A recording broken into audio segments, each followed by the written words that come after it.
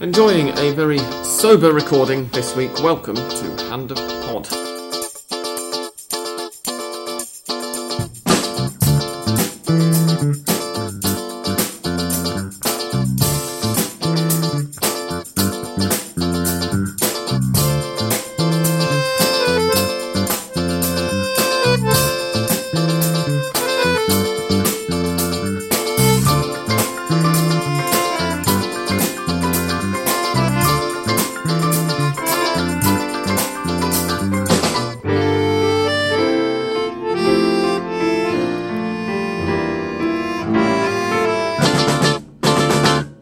Welcome, ladies and gentlemen, to the 195th episode of Hand of Pod. We're recording at midday today, it's 1 o'clock actually, due to a shortage of available recordees and recording slots. I'm Sam Kelly, and I'm joined by English Dan. Hello, Sam, and welcome. For the second week running. It's almost a record. Yeah. I don't know what I'm going to do. Unusual these days. Yeah. We are sponsored by the Argentina Independent, who normally pay for our alcohol, and this week, I don't know, maybe they'll chip in for the Sherba or something. It's probably about 2 pesos. I'll send them a bill for the mate, don't worry. Indeed. The water as well. You can read them free of charge on argentinaindependent.com, and you should do, because they are a wonderful source of English language, current affairs, cultural things, entertainment, and all the rest of it from Argentina and across Latin America, and we thank them heartily for supporting the podcast. Without further ado, we shall get on with the football results that have happened in Argentina since we last recorded. We've had a few. I've just remembered that I haven't yet brought them up on Dan's computer, so bear with me 2 seconds while we wait for the page to load. The Primera División last weekend went as follows: Sarmiento de Junín 0, Olimpo 0, Belgrano de Córdoba 1, Tigre 0, Independiente 1, Defensa y Justicia 0, Nueva Chicago 3, Huracán 0. Lots and lots of home clean sheets to start with, and then they changed. Godoy Cruz 1, Banfield 2, Aldosivi 1, Colón 1, Unión 1, Racing 2, Lanús 0, Estudiantes 0, Gimnasia 4, Argentinos Juniors. That was a hell of a 2. It was a wonderful match, that. San Lorenzo 2, Crucero del Norte 1, Vélez Sarsfield 2, Atlético de Rafaela 2, Newell's Old Boys 0, Temperley 0, Arsenal 1, Boca Juniors 2, River Plate 0, San Martín de San Juan 1, and Quilmes 3, Rosario Central 1. So 2 shocks on Monday, I think it's fair to say. But apart from that, all of the big 5, or the other 4 of the big 5, I should say, apart from River, won their matches. Yeah, that's bloody hot. Yes, man, you gotta grab it by the rim, by the rim. Yeah, lovely stuff. So we're rimming our mate now. If you like, you know. Apologies to listeners of a sensitive disposition. Shall we begin with Racing, Dan, since they won why and not? You support them? What did you make of their 2-1 win away to Unión? It was a much better performance. I enjoyed it. The second half was a little bit worse. You had a situation where the team went in 2-0 at half time, and in the second half it was everyone back, which is sort of understandable because Unión are a very dangerous team. We saw the week before they had that fantastic match with Boca, and which 4-3 ended up, right? 4-3 to Unión. 4-3. And it's a team who knocks it around very nicely around the park and presses hard. So there you saw Racing really sit back, and it wasn't particularly fun to watch. But the first half is probably the best they've played since finishing champions. Probably the best in 2015. Yeah, they were 2-0 up after 16 minutes, in fact, not just at half-time. Oscar Indeed. Romero and Gustavo Bu, predictably, scoring the goals. And Leonardo Sanchez pulled one back for Unión deep into stoppage time. And the guy who really made the difference for Racing in the first half is the guy who scored the first goal. It was fairly fortunate, a long-range shot which took a hefty deflection and went past Fernandes. I always get the Nerios mixed up. Nerio Fernandes and Nerio Champagne. Nerio Fernandes was in goal for Unión. He won't be this weekend because he got booked for the 5th time this year. So this coming weekend they're going to be sticking a substitute goalkeeper up. And Claudio Riaño got sent off. Yes. For a rather silly challenge, if I remember rightly. Late on. Yeah, right. And it was frustration. I think Racing more or less had it sign up, and then he just hit out. But as I was saying, Romero is a Paraguay international, and we haven't really seen him at his best in Racing. Mainly because he hasn't played that much. Which is something we were just saying last week, funnily exactly, enough, yeah. He stepped up with that. And I think, if I remember correctly, we sort of looked forward to the game and said, this is his chance to break out, and that's what he did. He connected well in a more attacking Racing than we've been accustomed to, and it was almost 4-2-3-1 with him in the middle, Camacho and Acuna working outside, and then Gaton Diaz and Awed a little further back. And it was really nice to watch. It was fluid, it worked well, and yeah, it was impressive from Racing. Very, very good indeed. And it took them temporarily 3 points behind the leaders, although the leaders had since pulled clear again, because both Boca and San Lorenzo managed to win. But before we get on to those two, we shall talk about Independiente, who made it 5 wins in a row, with a 1-0 win over Defensa y Justicia. I think it's 5 1-0 wins in a row, possibly. Or 5 1-goal wins anyway. 2 1-0 wins in a row, and I think it's 3 of the last 4 have been 1-0, but they won a 2-0, and they won, I think, the first one back after the Copa America was a 3-1, if I remember rightly. But yeah, Martin Benitez with yet another goal. So Martin Benitez is very much this year's Federico Mancuello. If you're wondering, he's played fantastically. If you're wondering what's happened to last year's Federico Mancuello, which is to say Federico Mancuello, he's injured at the moment and appears to have come down somewhat chronically because he was due to return to the squad. Well, he recovered this coming weekend, went straight down with another injury. Yeah, he's broken down again in training apparently this week. But it seems not to have affected Independiente too much. No, and sometimes you get that. They're even winning when not playing particularly well now because well, that's I missed most trademark, of the Defensa y Justicia right? game, but they were the second best side. Looking at the numbers at least for a fair bit of it. So I'm sure Peter's going to be delighted, although he can't join us this week. But he'll be looking forward to the form of champions, as they say, is winning when you're not playing well. Although we should mention last night they had a setback in the Copa Argentina. Yes, they were quite thoroughly outplayed by Lanús and lost 2-0 in... Where was it? It was Gran Buenos Aires, I think, if I remember correctly. But yeah, they were fairly comprehensively outplayed last night. I'm just looking up now to find out where it was. Oh, there is a match today as well. Defensa y Justicia with Chacarritas this afternoon. I didn't know Defensa y Justicia were playing this. La Plata. There you go. Oh, there we are. Right, lovely. That was where... Not Gran Buenos Aires, but near enough. Indeed. For the transport links, it's Gran Buenos Aires. A lot of the transport maps there's at count least La Plata as well for some reason. Buses, yeah. I suppose they're fairly close. So that was Independiente. Boca and San Lorenzo, as we said, both managed to win. They both won 2-1. In fact, San Lorenzo had to dig very, very deep indeed against the best away performance all year from Crucero del Norte, who lost all the same, to make it 10 defeats out of 10 away matches.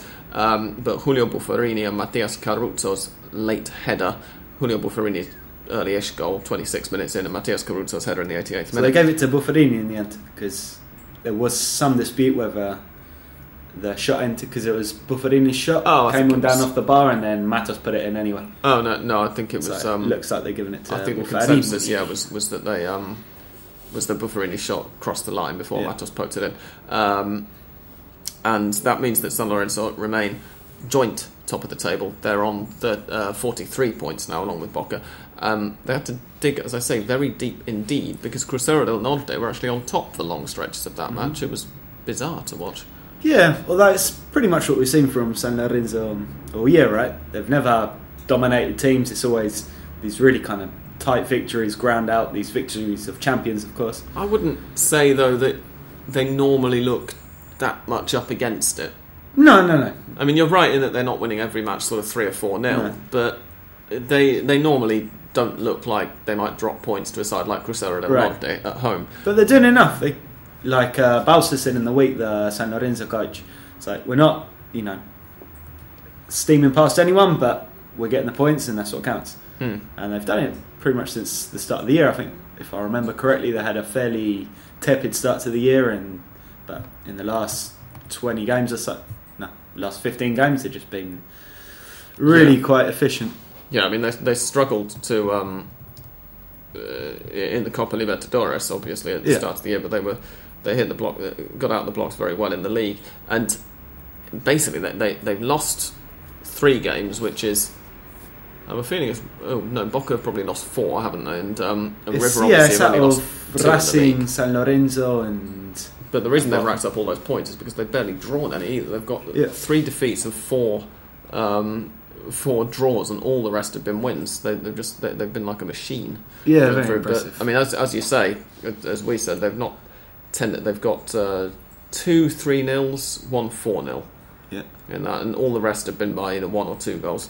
I think the key's been all the clean sheets, right? Like, it's very hard to put goals past San Lorenzo. They've got a very strong defence, and Caruso, who he had a pretty nightmarish spell in Boca, he's looked a lot more solid. Not judging by Sunday's performance, which was a lot more ragged than we've been used to, but generally they're just a very, very solid team. Absolutely, yeah.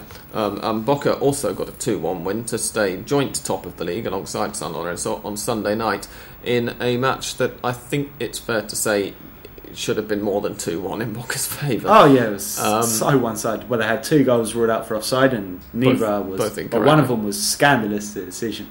Under the modern. I don't know if either of them. No, under the modern interpretation of the offside, that's not offside by any stretch. But they were both incredibly tight.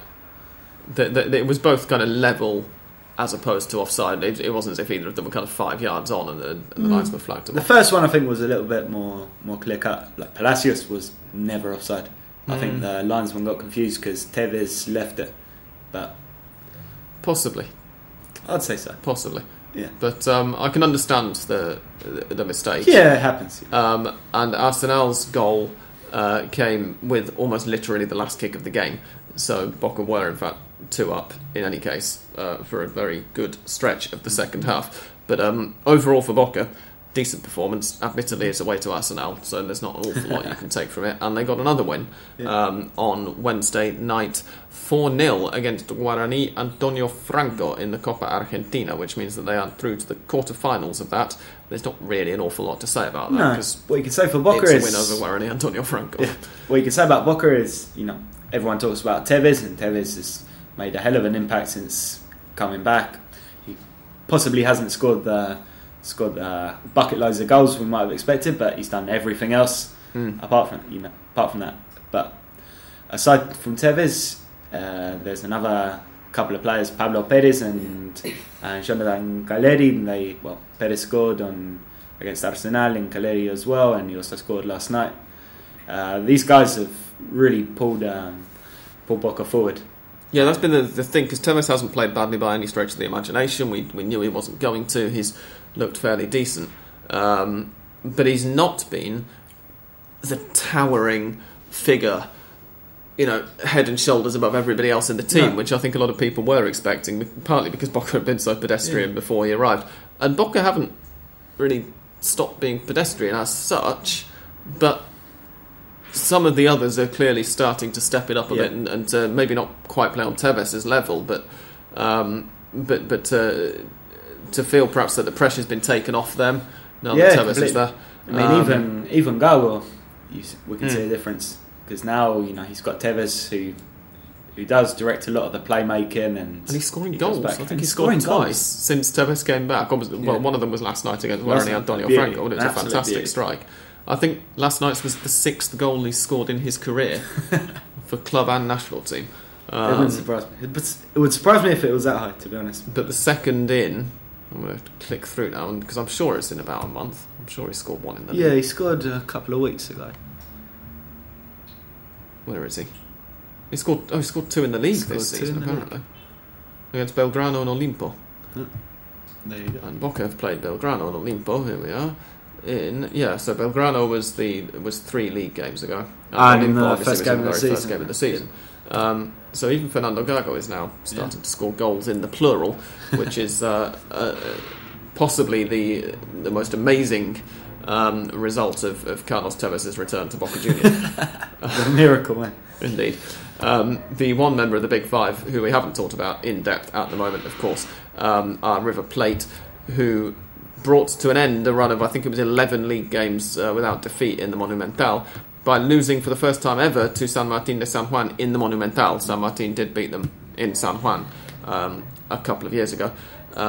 It was a 1-0 defeat. It was, I think it's fair to say, and in fact, San Martin's manager, Carlos Machor, did say it afterwards, that San Martin's match plan had been to go out all guns blazing initially, try and get the lead, and then hold on until about the 70th minute, because they knew that River were going to be knackered after that point, having gone to Japan and back since in the previous week for a friendly that they didn't want to play. It was inevitable, right? I mean, the game was all about bringing the trophies onto the pitch, having a good celebration. The football was almost secondary, and it definitely was. I don't know about that, because if River had won, then but currently be 3 points mentality, behind the leaders with a game in hand. Had that horrific trip to Japan, and just a week before they won their Libertadores. At some point, it was going to catch up. Indeed, and I think that was it. I think that it was a good illustration of why River's board were trying to get the Suruga Bank trophy delayed until the Club World Cup trip, which they were within their rights to do, and we've seen why now. I think it's fair to say that we can expect River to get back up to their previous standard fairly quickly. Now they've had a proper I think that's fair to say. Ahead of visiting Estudiantes on Sunday, which won't be an easy match. But also, I didn't see anything, being aware, obviously, that they were tiring.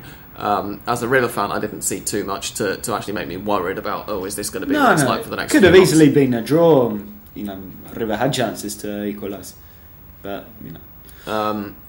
we should mention, of course, we can't talk about River Plate without talking about Ramiro Funes Mori, who has just been sold to Everton for $8 million, which is €8 million, which is the biggest fee River Plate have ever received for a defender, apparently.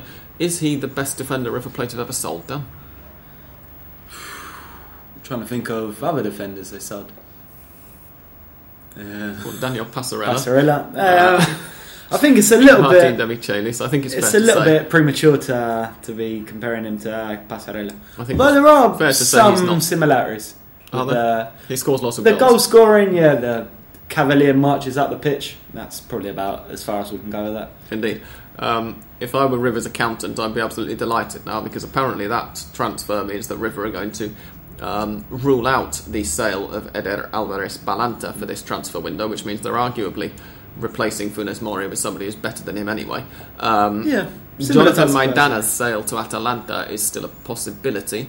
But they're going to try and do everything to delay it until after the Club World January, Cup. Yes. I'd be more concerned with that, because essentially Ramiro Funes Mori is probably River's third best centre back, or was River's third best centre back. He's an icon because he scored the goal against Boca, and he's the not local boy, but the guy who came up through the youth team, and he's the Funes Mori that doesn't miss chances, which is always a point in his favour. Although his brother's doing okay now in Mexico. Yeah. But I've given my opinion on Twitter to various people in the last few days, but what do you think about Funes Mori? What do you think Everton fans should expect from him now? I also talked about this on Twitter, and I think the best you can say about him is he's a player who's come on a lot in the last year. He's really improved under Gallardo. He's looking a lot more assured. He's an aggressive defender. He gets up in people's faces, and he can go from the sublime to the ridiculous almost simultaneously, which is quite a feat. So I don't know if he's an Everton type player, a team that's probably going to need to dig deep, and they'll be around maybe mid-lower table, but we'll see. We might be pleasantly surprised by Funes Mori.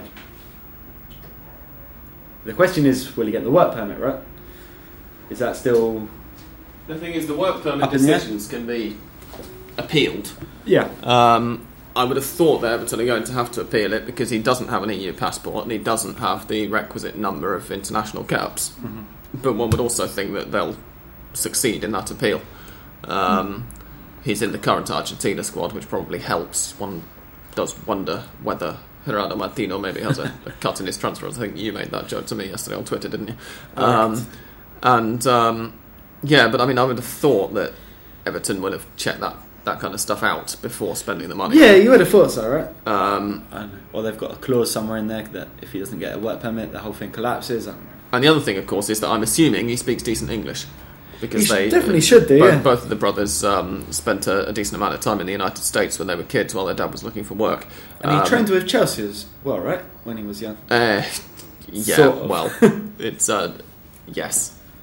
It's a way of saying they won a talent show, or Rogelio Gabriel Funes Mori won a talent show, who is Ramiro's twin brother, run by the MLS, and either one of the prizes or one of the prizes was a trial for MLS clubs or something, and a Chelsea scout was there, or one of the prizes was a trial for Chelsea. It depends on which version of the story basically you read. A training session with Chelsea, say, yeah, something like that. And I think it was in fact the work permit or the visa issue that got in the way when that happened. But and they ended up coming back to Argentina and taking a trial for River and getting into the side, both of them. Right, because even their stay in the US was fairly in a legal grey area, right?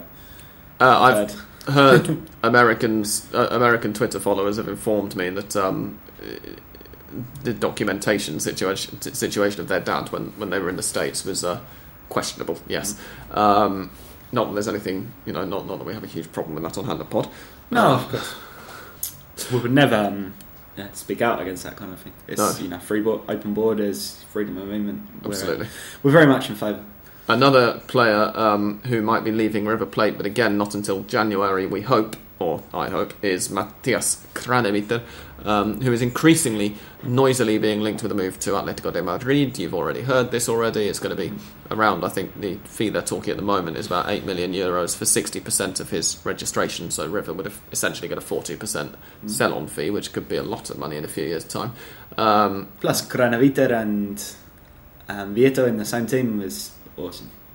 Yes, indeed. Very promising for us. Looking forward to the 2018 World Cup. Well, if Gerardo Martino decides to bring some new blood into the national team, which is another matter. You'd have to sooner or later, right? Well, you would think so, but it seems to be resisting it so far. The big question for River at the moment is whether they're going to be able to bring in Martin Demichelis to replace Funes Mori. This seems to be pie in the sky, and I'm not really sure Man City are going to let him go, so let's not bother discussing that. Mascherano for the Club World Cup, that's an even bigger pie in an even bigger sky, right? That's just not going to happen, is it? Pretty great. The other title challengers outside the Big Five, some of them got decent results, but Rosario Central, right after River's match, lost 3-1 away to Quilmes after taking a very early lead through Marco Ruben. Really good performance from Quilmes. I think their best poor performance from of the Central year. as well. And Central were very, very poor, which is uncharacteristic for them. Gimnasia's 4-2 win over Argentinos was 2-0 to Argentinos with a quarter of the match to go. Gimnasia pulled one back. Rodrigo Contreras came off the bench and scored almost immediately to give Gimnasia hope. But in the 83rd minute, it was still 2-1 to Argentinos, and Gimnasia ran in 3 goals in those closing moments of the match to get a 4-2 win that actually they deserved. Ronaldo Lenis was defeat superb would have for been Argentinos. An absolute robbery.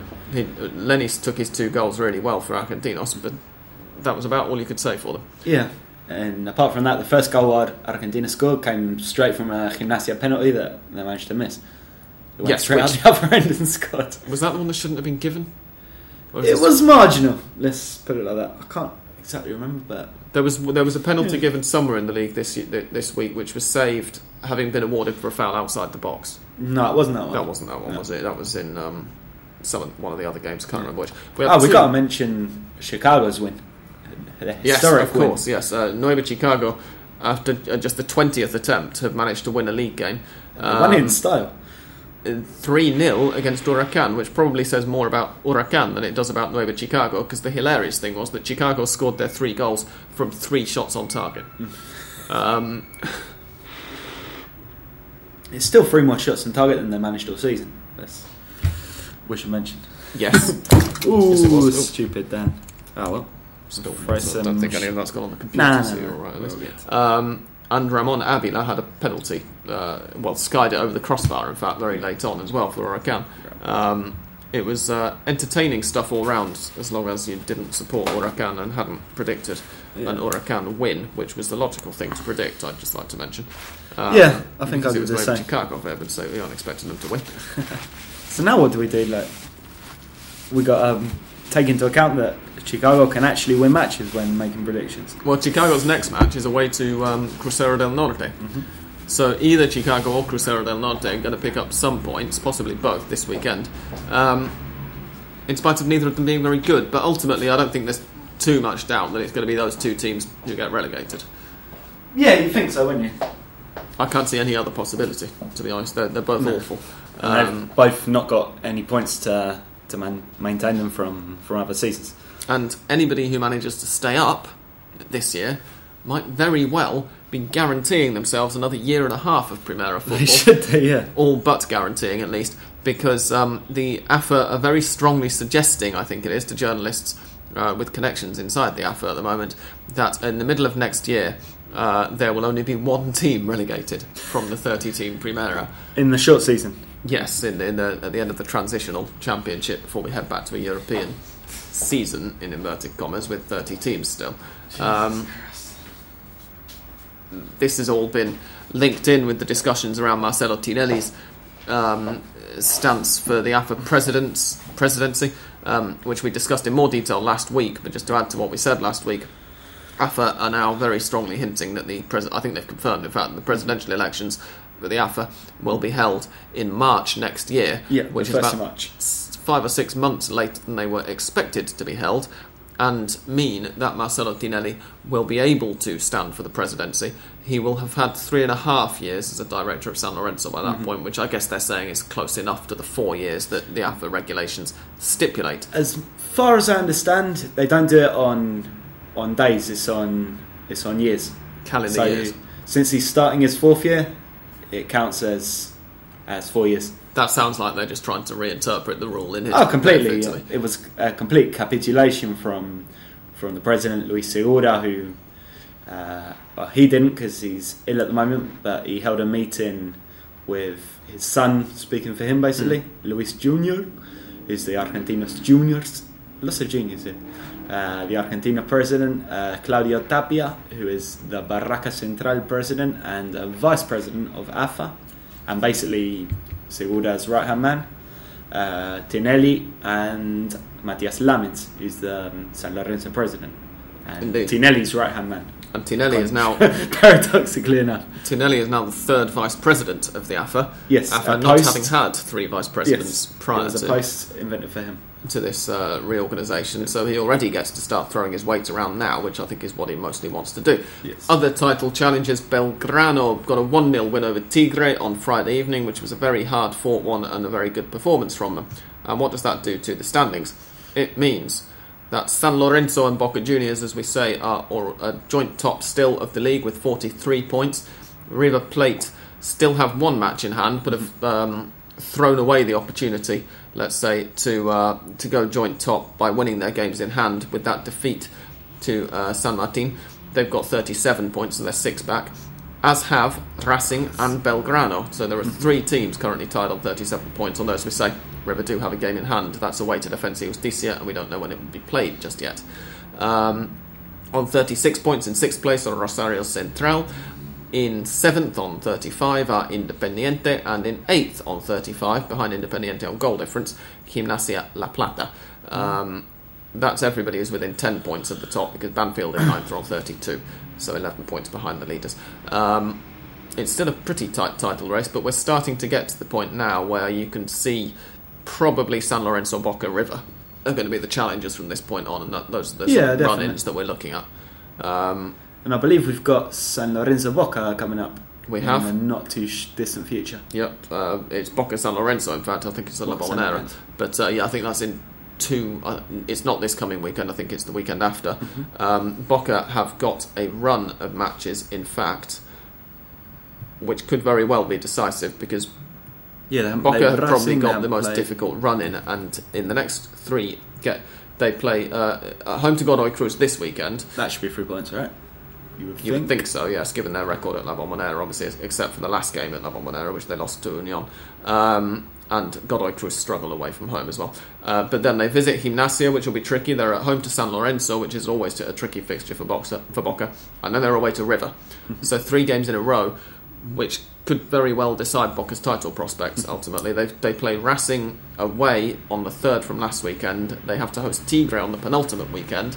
And then they visit Central on the last weekend. So that's a really awkward last 3 games for them as well. So Boca's run-in is not the kindest. Problem is, it's the same for Racing as well, because all Racing's fixtures are one after Boca. Right. So, but the good thing is, you played Central at the beginning of the year, and exactly. Yeah. But the good thing is with that is that since Boca's a fairly tough clash for any team, you tend to get the opposition a little bit softened up. So it's not too bad for Racing in that sense.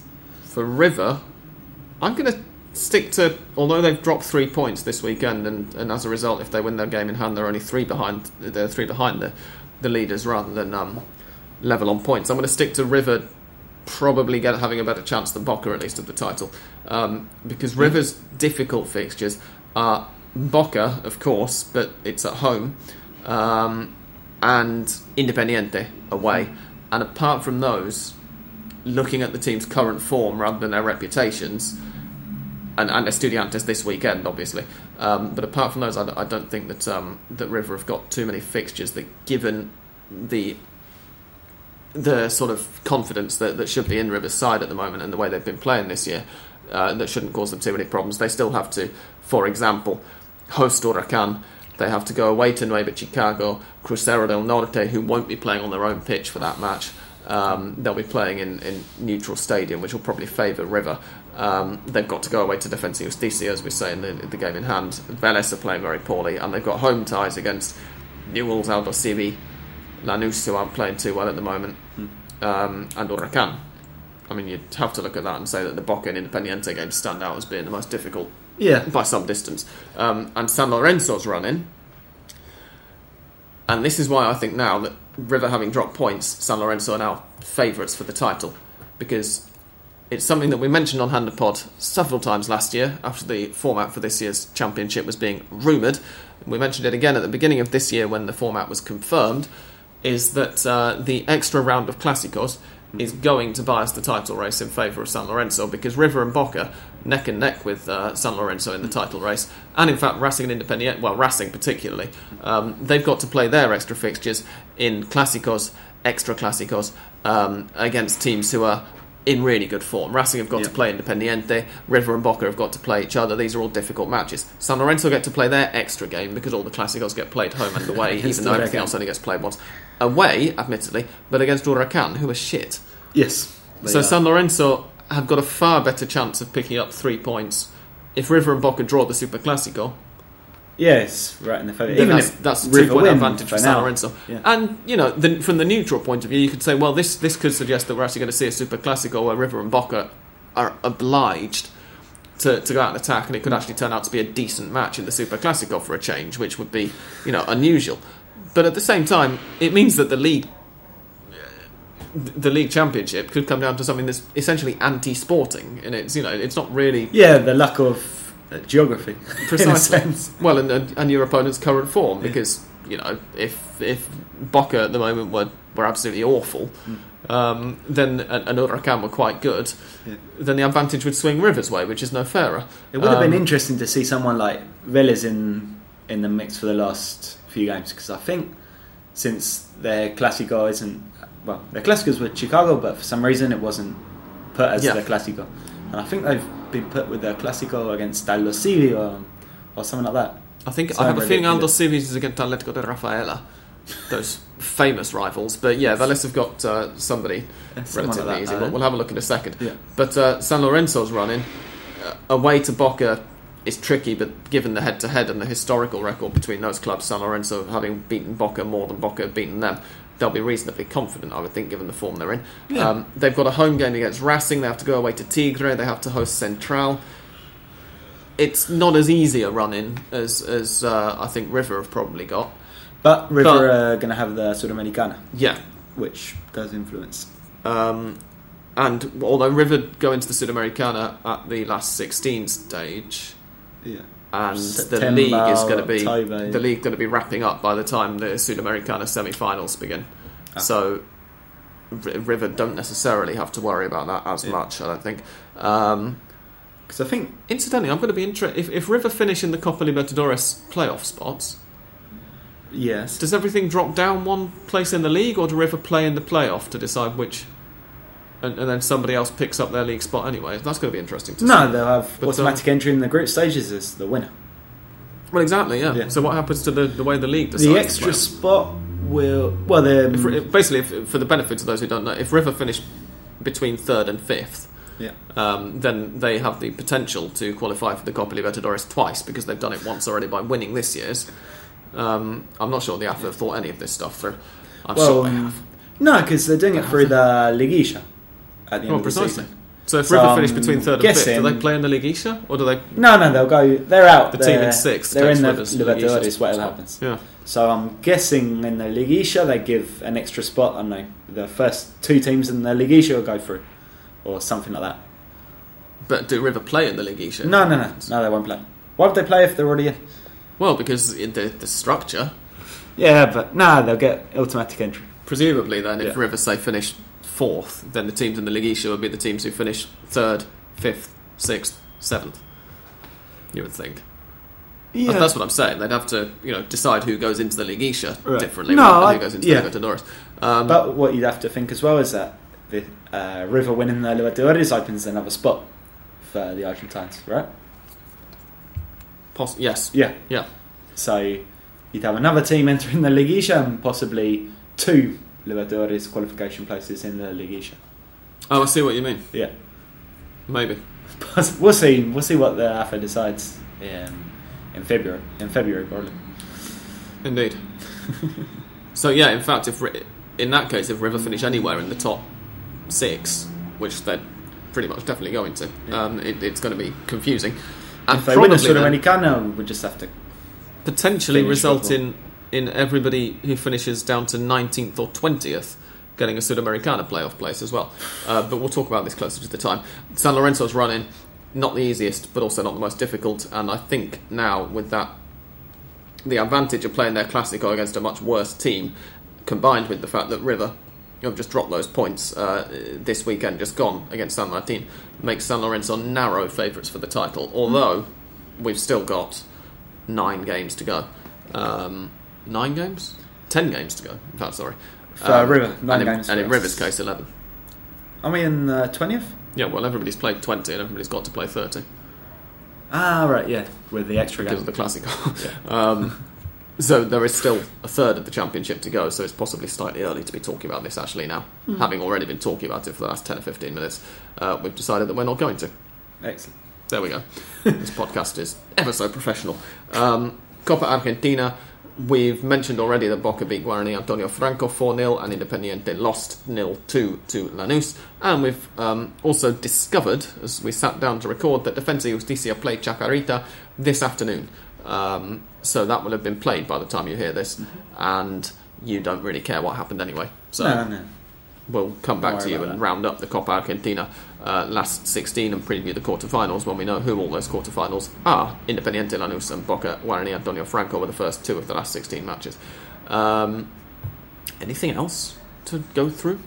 No, we covered a little bit of Tenelia. I think there's that much more to say for now. He's going to run for president, but not until March. And I think that's got more to do with finding any sort of opponent who's AFA friendly, who could match him in that time.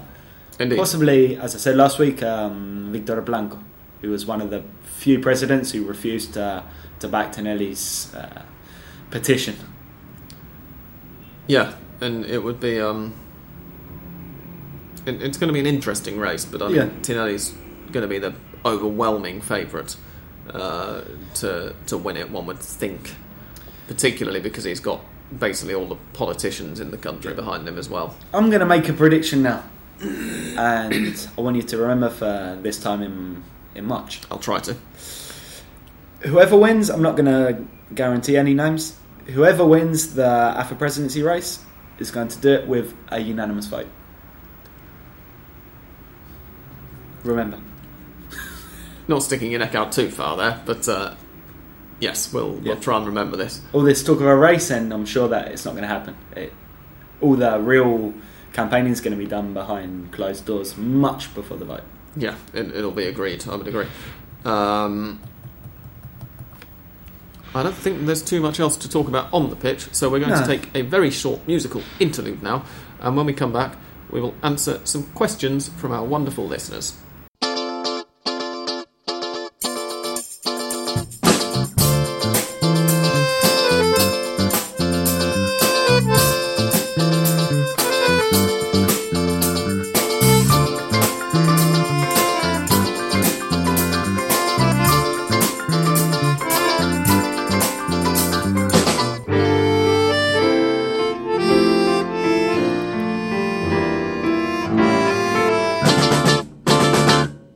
Okay, listeners' questions. We've only had a few this week because of the slightly unusual recording time. Tony says, which defender would you prefer to head to the Premier League instead of Ramiro Funes Mori, i.e. one that might succeed?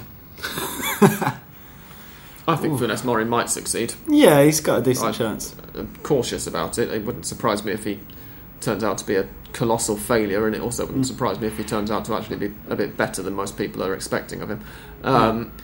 But prefer heading from River's point of view, as I said, I think they'll be perfectly happy to see him leaving. They've got especially for that transfer fee. But in terms of centre backs who might be better at making that leap, you'd say if you're talking about more the finished article, someone like Lolo in Racing.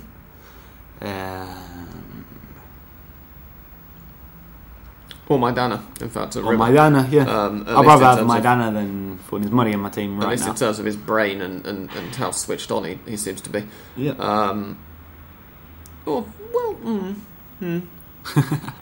San Lorenzo? San Lorenzo centre-backs? Yeah, they got I'm not see, Caruso I'm not too sure about. As you said earlier, Caruso is always massively consistent. Yeah. I say Mas, the left back's a very decent player. And Shepes is, neither Cheto nor Shepes, to be honest, I can see making. Well, Shepes is about 78, so he's probably had his day if he was ever going to go to the Premier League. It's Funes Mori, and he's not bad. There's potential. If he applies himself and learns, then he might not turn out to be a complete disaster. Darren Paul says, does anyone know anywhere online I can listen to Argentine commentary in English? Yes, Darren, your Rabble TV channel, which is give it a try. To listeners, well done, Darren, getting a plug in when he knew that you we went there as well, right? You do the odd game? Not so much anymore, but I did for a while. Darren also says, can we see Videla returning straight back in place of Cerro at Racing, and did we enjoy 3 at the back? I know I did. Dan? Yeah, as I said, it was a lot more entertaining, at least, a lot more fluid from Racing. With respect to Videla, he's going to return. He's definitely first choice at number 5, and if you put him in that team, I'd rather have him if we're going to go for the same sort of lineup as we saw against Union. I'd put him straight in instead of Awed, because Awed's very good on the ball. He passes well, but he doesn't quite have the same mobility and the same fire in his belly as Videla. So I'd stick Videla straight in that team alongside Camacho, alongside Romero, if he's fit, of course, because it's a position where you need to be 100%. So yeah, if he's fit and he's ready to go, he'll play. If not, Cerro and Awed are very good deputies. Acevedo is not quite as good. And what did you think of Racing's back 3? It was more of a back 3.5. That would be my definition. You had obviously the three, Grimi, Lolo and Sanchez. I'd rather see Cabral in there than Sanchez, because I like seeing the youngsters, and I think Cabral is probably a player who's got a little more future than Sanchez. But what you had as well was Gaston Diaz, who was on the right of midfield but almost playing like a right back when Union were in possession. And then someone like Acuna as well, who who's very good. He does the defensive part of his game very well. So yeah, it was sort of a misleading three at the back, but you can't argue with results. And getting a 2-1 win at Union's very good indeed. Absolutely, yeah. Liam Kelly has the last 2 questions, yes. He says, on Ramiro Funes Mori, it's good business. It'll be interesting to see how he develops. Are there any more on the way out? He's mentioned one of them, Jonathan Maidana, who we said earlier, might be on his way to Atalanta, but River are going to be trying to keep hold of them at least until the end of the year, and Matias Kraneviter, again, to Atletico de Madrid. It's been talked about for a while. It would seem to be all but confirmed, and it's another one that will be going through in December or January rather than now. River are going to try and hang on as much as they possibly can to pretty much everybody else, although Tomas Martinez, who wasn't really getting much game time for the first team anyway, has been loaned to Spanish second division side Tenerife. It'll be interesting to see how he does for 1 year.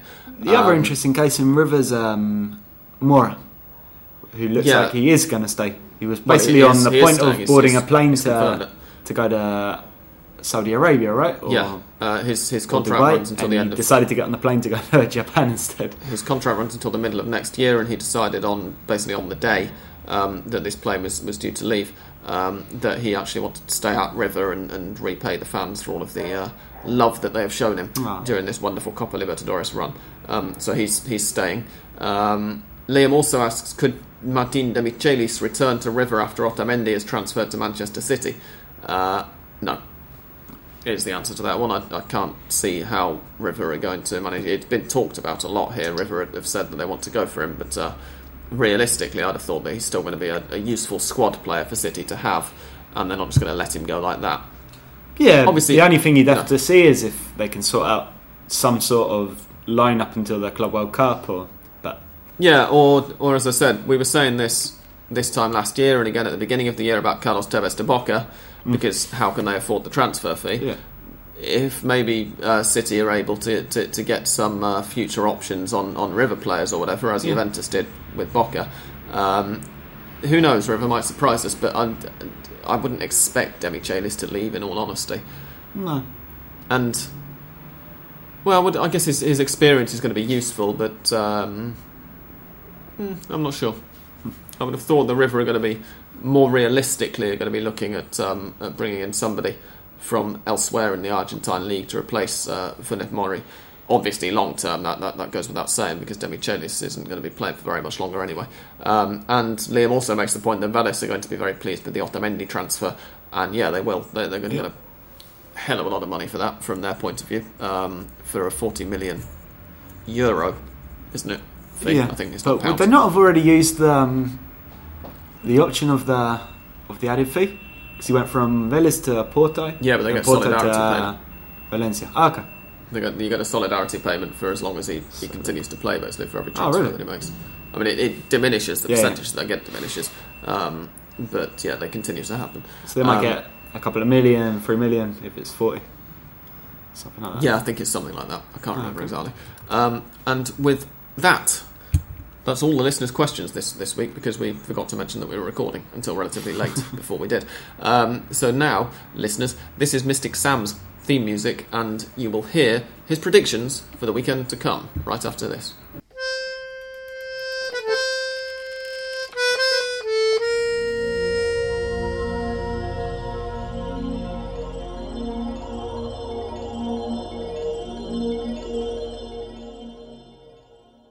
Here we go.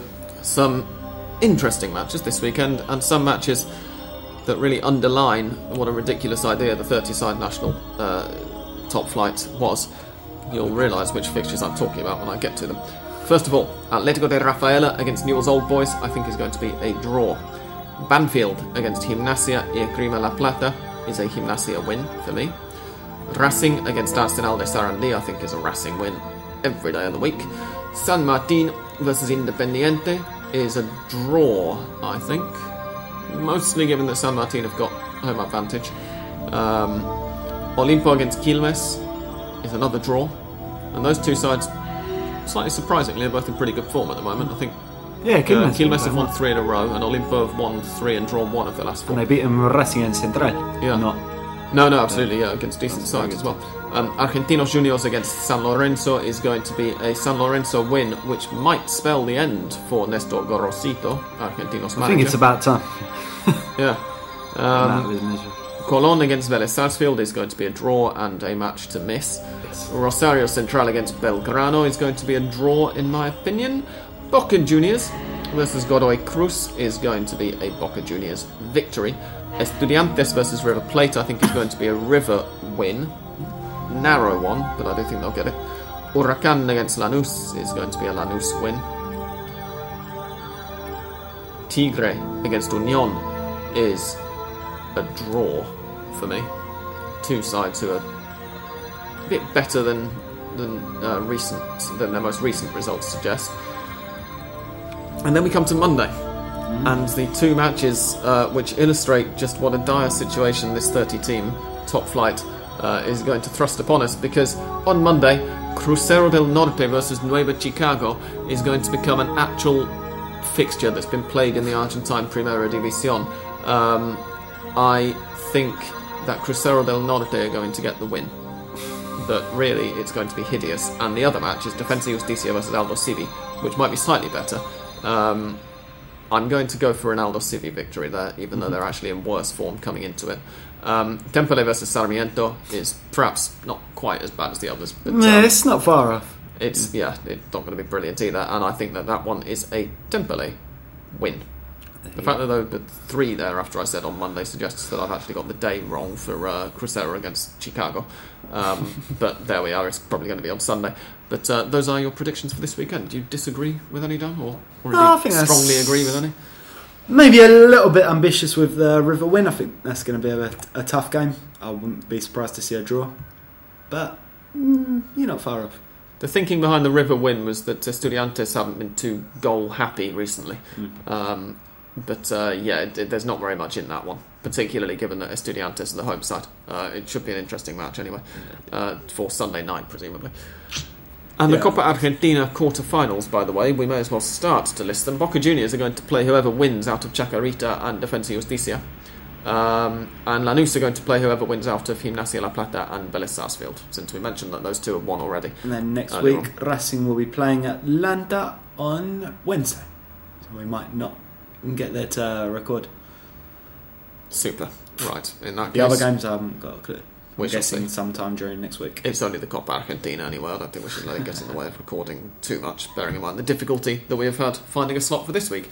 But thank you very much for making this recording anyway, then. Well, I would have been in a pickle without you. Possibly next week as well. If you do on Thursday, I'll be free. We shall see what happens. Thank you very much, listeners, for listening to this, and thank you very much to the Argentina Independent for supporting us. They're a fine source of English language news, current affairs, cultural articles, photo essays, and all the rest of it from Argentina and across Latin America, and you should listen to them. Listen to them? No, that's us. You should read them free of charge on ArgentinaIndependent.com and follow them on Twitter at ArgentinaIndy, INDY. Thank you very much to them, as ever, for supporting the podcast. And for now, it is goodbye from English Dan. Goodbye, and thank you for listening. And goodbye from me. Goodbye.